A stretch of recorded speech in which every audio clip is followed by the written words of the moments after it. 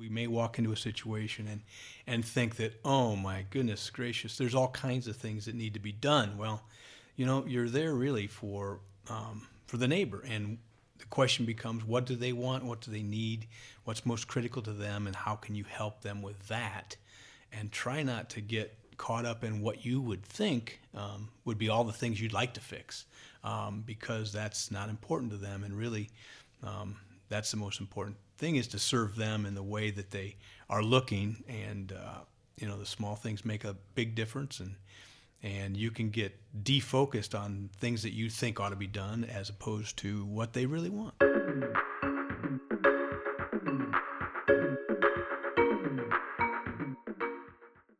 Well, after a 2-week break, we are back with NeighborLink's podcast, where we attempt to ask the question and learn more about what does it mean to be a good neighbor. And this year, what does a healthy neighborhood look like?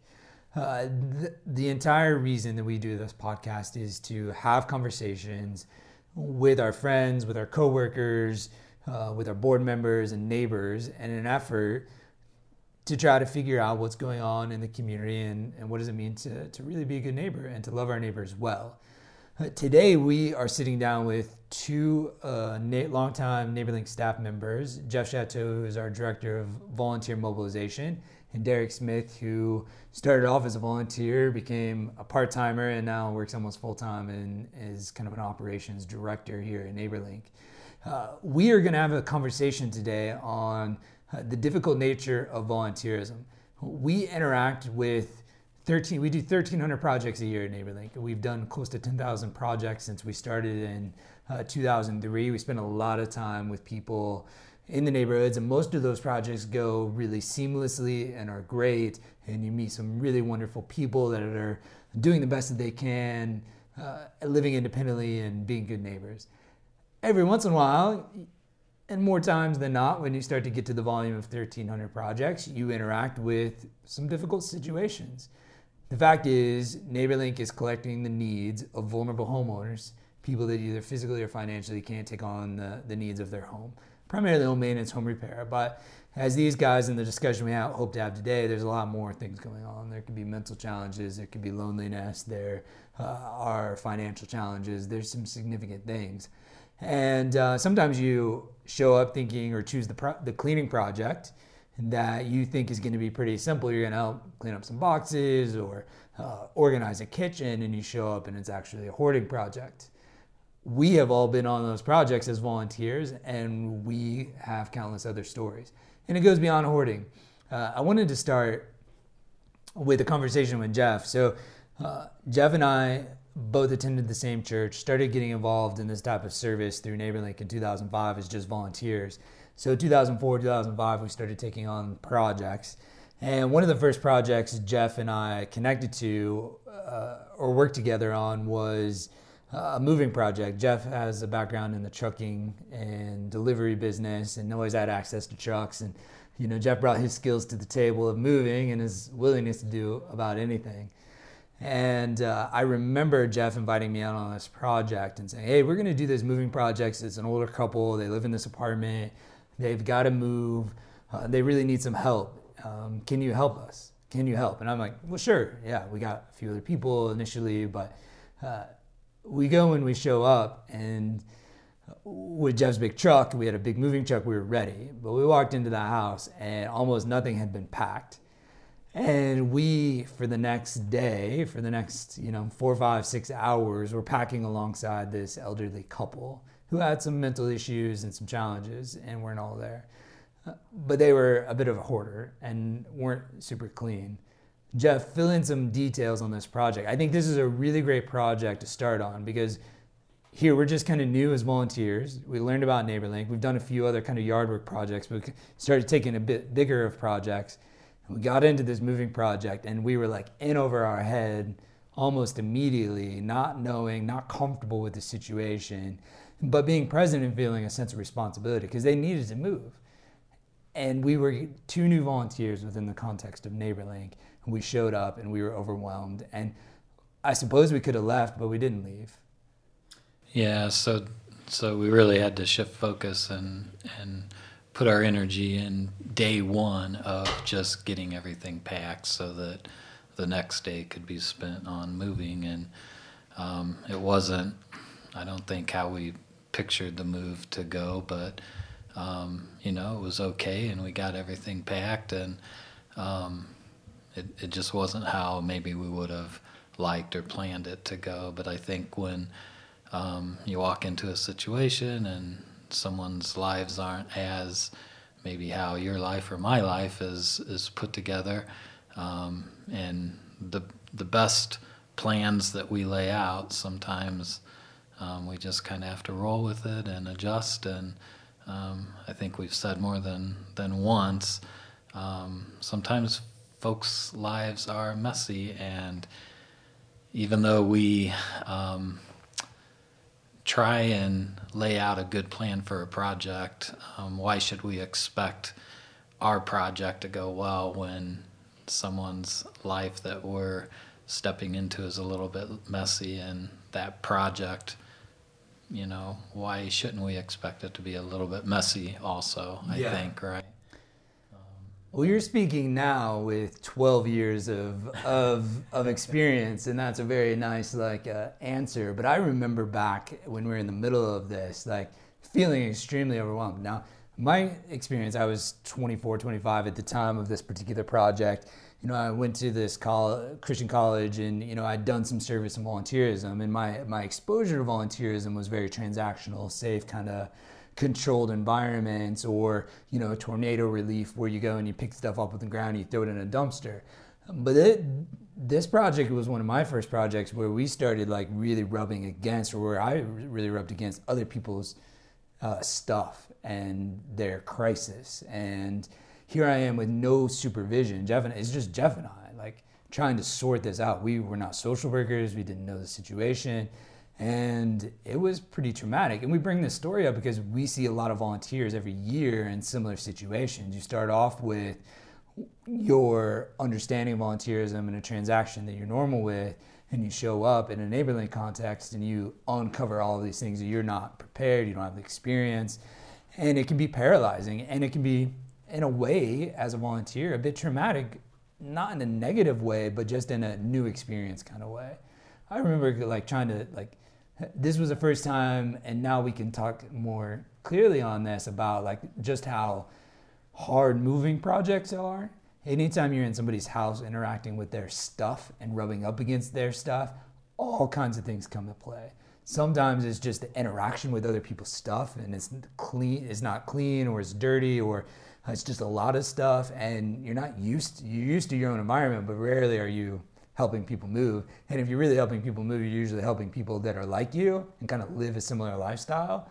So when you interact with somebody else's lifestyle, that can be hard. And then, especially in some of the hoarding projects, you start to see people's collections, and we now can sit back and look and saying, all that stuff that had value to them, and it's not our position to question the value one puts on something. But when you're in those situations first, and you're seeing newspapers that are 15 years old and random shoes and all this stuff, and you're just why do they have this stuff? Why can't they throw this away? These are our experiences. Yeah. Well, let's face it too, when doing a moving project versus doing a yard project, when you're inside someone's house and you're actually touching someone's personal belongings, that project becomes a lot more personal.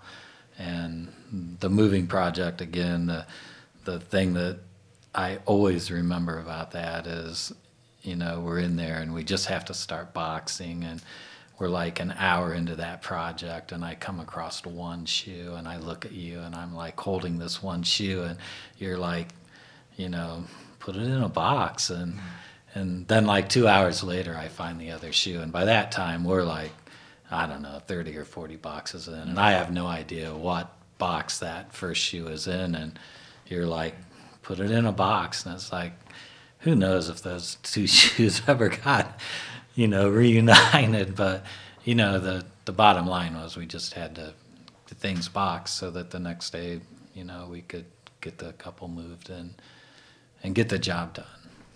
and do it respectfully. Yeah, I think that was the thing that where we showed up and just saying like, these people need to move. We have a responsibility. Let's help. Let's learn from them. Let's engage. But it is their stuff, and I think as volunteers we were able to respect that and get it done.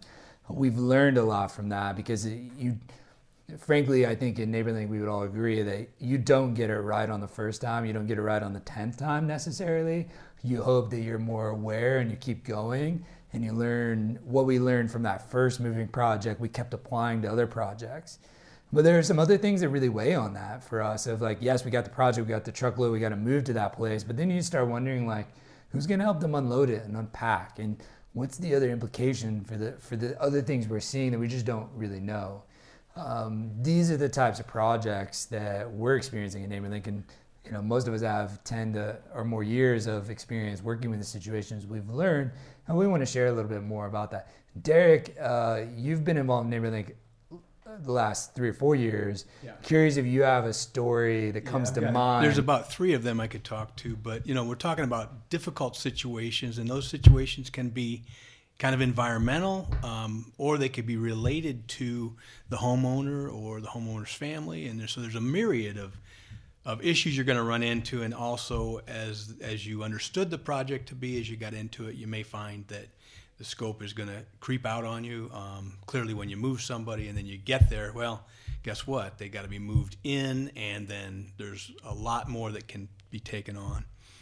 So I will say this winter we had a situation that was due to a furnace going out in a house, and a lot of pipes had frozen in the basement.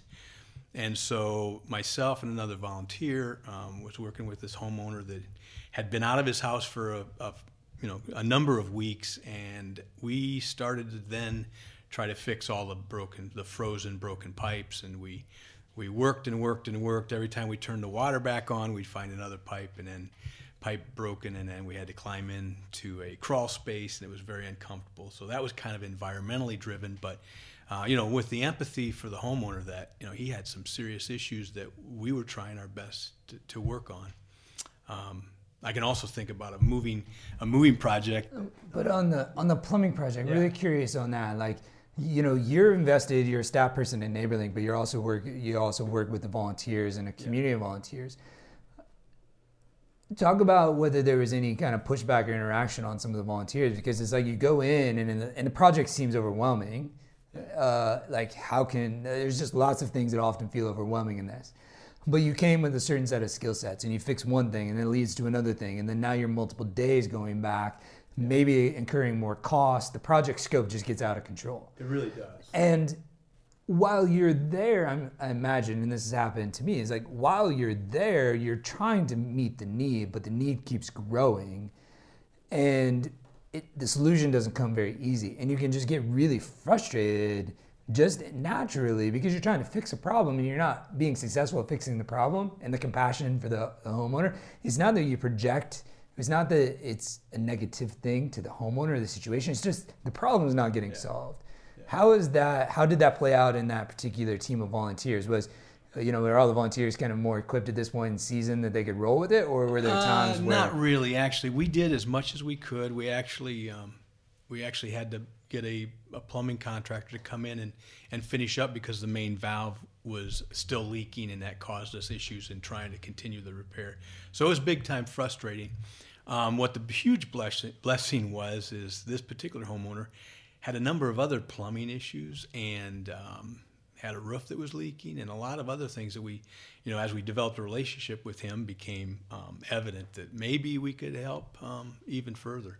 And so really the bad situation turned into, ultimately a series of really big improvements for his life.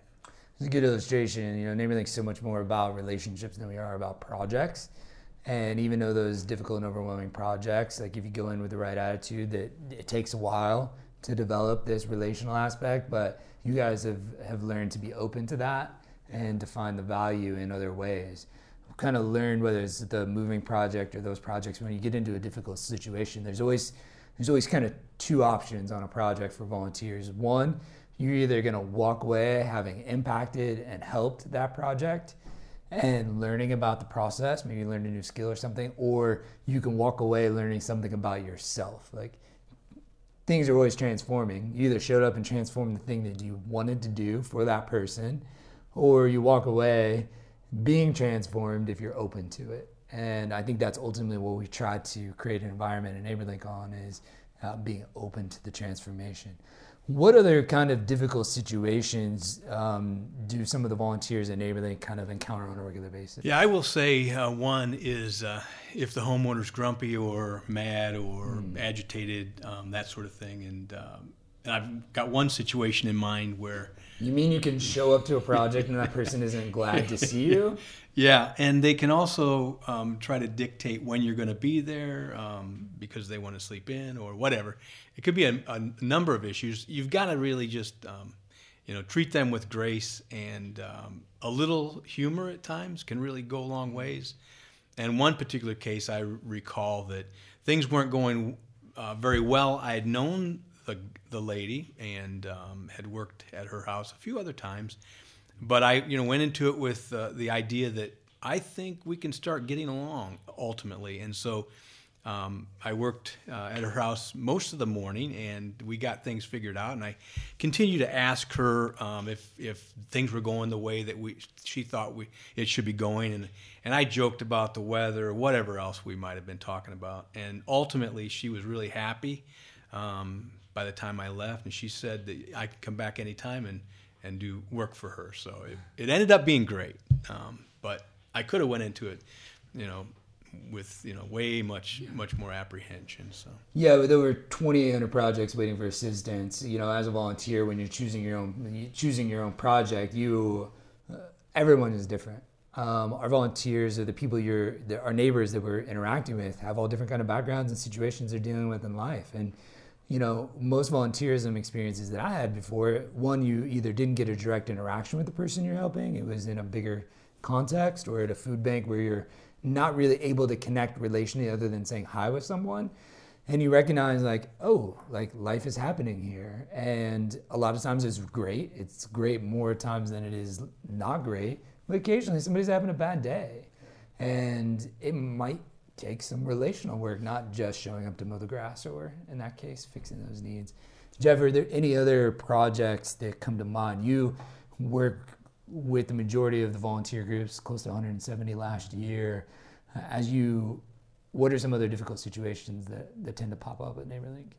Well, I think sometimes volunteers might step into an environment that maybe they're just not used to, like cleanliness conditions, things along that line, that just maybe take a little more grace or patience to deal with something like that. And you still have to remember to treat everyone respectfully and with kindness and love, and just with a lot of understanding. So yeah, it is a good reminder on the connectivity part. One of the unique things, and we mentioned that NeighborLink allows our volunteers to get up close and personal and direct connect with the people you're serving. And that's different than a lot of other volunteer experiences. One that we've grown to love, like NeighborLink, Jeff, Derek, myself, or anybody on our staff, didn't start this work as experts. We all started by choosing our own projects and connecting, and we have been learning along the way, really from our misguidance, or we're just learning from making bad decisions, not asking the right questions. One of the things we really try to do in NeighborLink is try to empower our volunteers to engage in the process. We find that traditional volunteerism doesn't empower volunteers for so often. It's like you show up, you serve, you do what's asked, you do it the way they want it, and that doesn't always make sense. And there's been many projects that I've been on where, I remember we were leading a team. We have a large Burmese community in Fort Wayne, and about a decade ago, there was a heavy influx of refugees being resettled to Fort Wayne, and people coming from Myanmar and Burma. and lifestyles and cultures is just drastically different. You can't imagine, unless you've been to another country, the different ways of lifestyles. And so we were being invited with another ministry that was building relationships and to do some cleaning, to painting, getting some of these lower income apartments where many of these people were moving into a suitable living situation. And I remember being with a group of volunteers, and they were kind of cleaning up this kitchen, and the kitchen wasn't clean. It was a low income apartment. And I could overhear this side conversation of how does this work, or like why are they not clean? Why can't they keep up with this? Like that very natural part. And I looked and I was like, at first you're just kind of being judgmental, but what's really happening is you're working out your current understanding of the situation, and that's normal on volunteerism. What we're trying to help volunteers is saying, you know what, that's a really great question. How can we find that answer? Or let's learn about this situation. Or, you know what, if you start building relationships, the answer to that question might be helpful. But I know so many times you can get into those situations, interact with something that you don't quite understand or is challenging for you, and you write it off as a bad experience because you haven't been taught how to engage, or you haven't been given permission to ask questions, to engage relationally. One of the other things that comes to mind in terms of the difficult situations that I think volunteers step into a lot at NeighborLink is resource identification. Like, as a group of volunteers, and this happens quite frequently, where a group of volunteers will commit to a project on NeighborLink. They'll show up to the house, they'll start interacting with the homeowner, and they will identify resources, whether it's economic or people resources present, that they begin to question, why am I here? Why are they not doing this? Why are they not spending the money on this project? Why am I being asked? Like, if you are showing up to a grandmother that is asking help for getting her grass mowed, and you show up that Saturday morning and there's grandkids, able-bodied high school age grandkids sitting on the couch or present, you will naturally start asking, like, why am I here? Why is that kid, he's capable of mowing the grass? And that comes up. And it's a legitimate issue and a concern. So one of the things is you can show up and identify resources. The lesson in that for me over the years has been, I can walk away and be really frustrated, but I don't know the situation fully. So how do I, as a volunteer, start asking questions? Because we believe you have the right to ask questions. So one way on that situation is we've learned to say, okay, we've done that a couple of times when we see a grandkid, let's find out why he's not doing the yard work. Or even better, let's invite him out. And some volunteers have gotten really great at that. Well, and when I first started volunteering 13 years ago, I scoped out a project on a Wednesday evening, and that exact situation happened to me. It was in the fall, and walked inside, met the grandmother, and it was a leaf raking project, and her two grandsons were sitting on the couch playing video games. And if it would have happened to me in the first couple years of my volunteering, I would have just done the job on Saturday morning and then walked away feeling taken advantage of. But since I was like 5 years in, I knew enough to ask a couple questions and to like challenge her and say, well, look, I'll tell you what, I told you I'd help you out on Saturday, but here's what I think should happen. I'll be here at 9 a.m. Saturday morning, but I want your two grandsons to help me out. I'll have everything that we need, but I expect them to be out helping Saturday morning with me. And so Saturday morning rolls around, I show up at 9 a.m. and the two grandsons, they came out, and it was actually a pretty good experience. I'm sure they learned a lot. And well, they learned a lot, but I learned something too. I gained knowledge in having that conversation, and like gained some experience and knowing that, hey, it's confidence. I gained that confidence in, because that was like the first time that I really like challenged myself to challenge a homeowner in that way. And that's okay. Yeah. And it is okay to have those conversations and to ask questions. But like I say, if it would have been those first couple years, I would have just did it myself and then walked away thinking, man, I just got taken advantage of. Well, at the end of the day, we want to provide a long-term solution. NeighborLink is not like, if you just look at each individual project, it's likely not the long-term solution for the situation. And if we want to be in the long game and, really impact people's lives, then we need to learn more. Like, you can't show up and solve the solution overnight. So we've got that story, but then we've given away countless lawnmowers because we've shown up and you identify the resource, you start asking questions of like, well, what's going on? And you learn, oh, the lawnmower's broke. So, oh, okay, well, if we get that fixed, can you do this? Or the mower's broken, so we'll take a donated lawnmower and give them to them, and then we've really solved the long-term solution. So still requires, or as volunteers, you ask those questions and the grand is like, I'm not coming out, and then you start to learn, okay, this time is about what I'm gonna learn, and I'm gonna have grace, and I'm gonna show up, and I'm gonna mow the grass, and I'm gonna walk away knowing that this was an exercise in me learning something about grace and loving my neighbor sacrificially. But learn that if that homeowner calls you again, you don't have to respond a second time, especially if you've had the time, or maybe that's the good time to ask the questions. Same with economics, whether this is people, we've given a couple of experiences with volunteer resources, but money resources. About 7 or 8 years ago, we really were understanding this is about neighbor to neighbor interactions, not just giver receiver. And we were robbing people's dignity by doing it the way of giver receiver. And if this is really going to be successful, we need to think of, we're neighbors. We both have value. We both have something to offer. What's happening is we're just in alignment. You don't have this, I have it, but what do you have to offer to the situation? And we've learned almost every person that calls in gets asked whether they have any resources to contribute to the project, or we're learning to ask about well, do you have a mower available? And we're doing that before the project gets posted, but we're encouraging and training our volunteers to ask about the resources that are available, because not only does it help get the projects done, but it helps preserve the dignity of the homeowner, because it is really their problem. We're just there to help them, not do it for them. And they love it when they can know that they put the $100 or $200 towards that ramp, and knowing that they solved their own problem the best way they could. So we could keep talking about a lot of examples.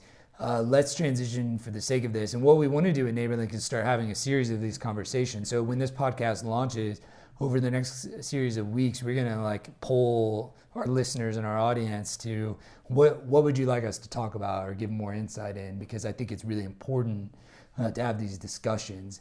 But because of that, what are some ideas and solutions that you've offered volunteers in the past to overcome these? Or what are some of the other resources at NeighborLink that's available to volunteers so they don't feel like they're at this alone? Derek, do you have a few thoughts? The one thing is, if there's a situation that they get into and they really need to talk with somebody, have them call one of us, Jeff or I, and discuss what it is and how maybe we've got some ideas on how them best to treat it. But it's clearly one of the situations where it's really between you and your ability and your desire to help somebody, regardless of the situation. So the biggest thing is to try to overcome the situation the best you possibly can, and understand that sometimes things just don't work out, and that's okay. But you're doing your best, and the homeowner, your neighbor, will know you're doing the best, and maybe together you can solve the solution that just seems to be unsolvable at the time. Volunteerism should be about transformation. If you're going to give your time and your resources away, the goal, you want to impact something. Yeah. There's no way that you can offer your best and impact without being impacted by it. And so recognizing, to your point, being open to the fact that volunteerism may not be easy. And we certainly aren't going to necessarily make it easy. We're going to try to eliminate barriers at NeighborLink, but some of the difficulties that you may face doing a NeighborLink project or volunteerism in general, it should be painful. It should be pulling you in a new direction. Should be really pressing in on your current beliefs, your understandings, your time, how generous you are, all of those different things that you can really experience. That you don't have to be perfect at it, to your point, and there should be some tension. Yeah. And when you go through that, you learn, and so that makes it so much easier the next time that you get into similar situations or even completely different situations. But it's that human interaction that really becomes the motivating factor for a volunteer, and really what your neighbor in all likelihood is really looking for is a relationship with you. So, Jeff, what are some of the valuable things that have landed for some volunteers in your experience? I think just knowing that a volunteer isn't out there on their own, that they've always got our support, and just expanding on what Derek's said a little bit. Sometimes knowing that a project isn't always doable and we do have to walk away, and sometimes knowing that just being there and listening to the homeowner's story sometimes can be enough, because they know that someone cared enough to at least stop by and hear them out, and just listen and show them that they loved them enough to do that. But we are always here to support them however we can, and I think sometimes 2 eyes or 4 eyes are better than 2. So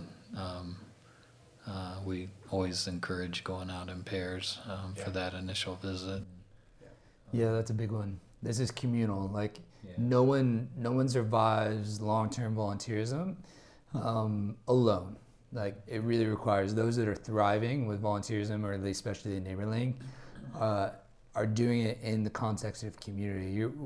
We're doing very messy, very difficult stuff, and if nothing else, even entering into other people's crises. And this is a journey. It requires other people that are going on that journey with you who can help process together. Yeah.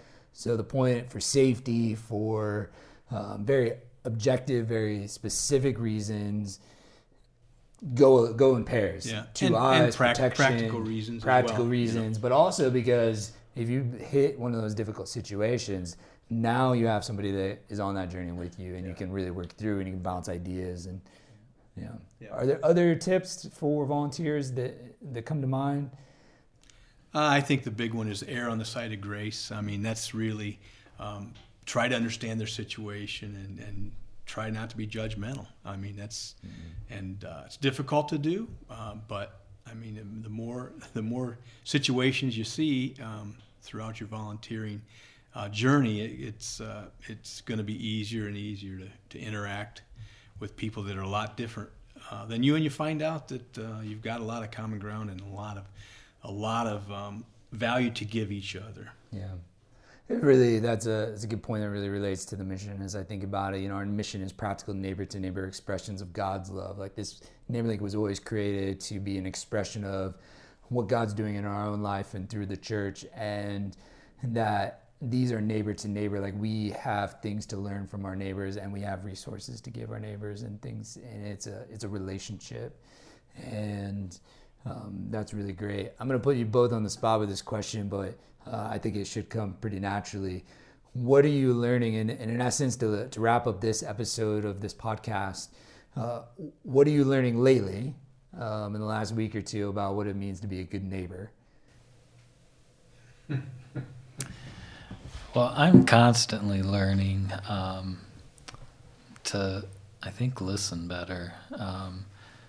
People have a lot to say, and I think I can look back several years ago, and I know that a lot of times I didn't always listen to what people were saying. I think I thought I was, but I don't think I really was. And I think the more I listen, the more I hear. I know that probably sounds really easy to say, but I think people have a lot to say, and I think we really have to listen close to what they're saying. And at least I do. The closer I listen, the more I hear. And yeah, I think that's a key to me.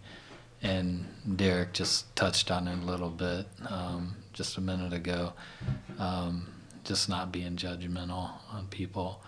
And that seems like an easy one, but gosh, I think that's just something I always have to work on too. Yeah, absolutely. So, Well, I'd like to say I just totally agree with Jeff, and that's a great answer. But to expound a little bit, listen to your neighbor when you're out on a project, and I think the more we listen to what their needs are truly, that we won't get any preconceived notions, because we may walk into a situation and think that, oh my goodness gracious, there's all kinds of things that need to be done. Well, you're there really for the neighbor, and the question becomes, what do they want, what do they need, what's most critical to them, and how can you help them with that?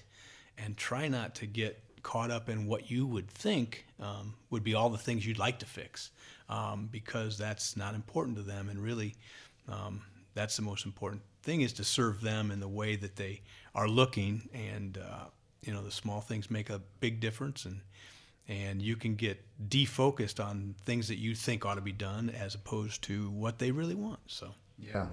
And guys, thanks for taking the time to do this podcast, and thanks for being available to our volunteers and learning and being on this journey. If you're interested in volunteering, it is really easy to volunteer in NeighborLink, and you can make a direct impact in the neighbor's life in 30 minutes, once a week, once a month. No project's too small around here to have a great impact. While it's easy to get involved at NeighborLink because of Jeff and Derek, like they're here available for any group of any size and any individual. While it's easy to get involved at being a volunteer, the journey on transformation and being a good neighbor is a challenging one at a time, and requires a lot of growth and commitment and grace. But these guys and our team, our desire is to be as of much help as you need, as much or as little as help as any group needs. NeighborLink is really pioneering this idea of decentralized volunteerism.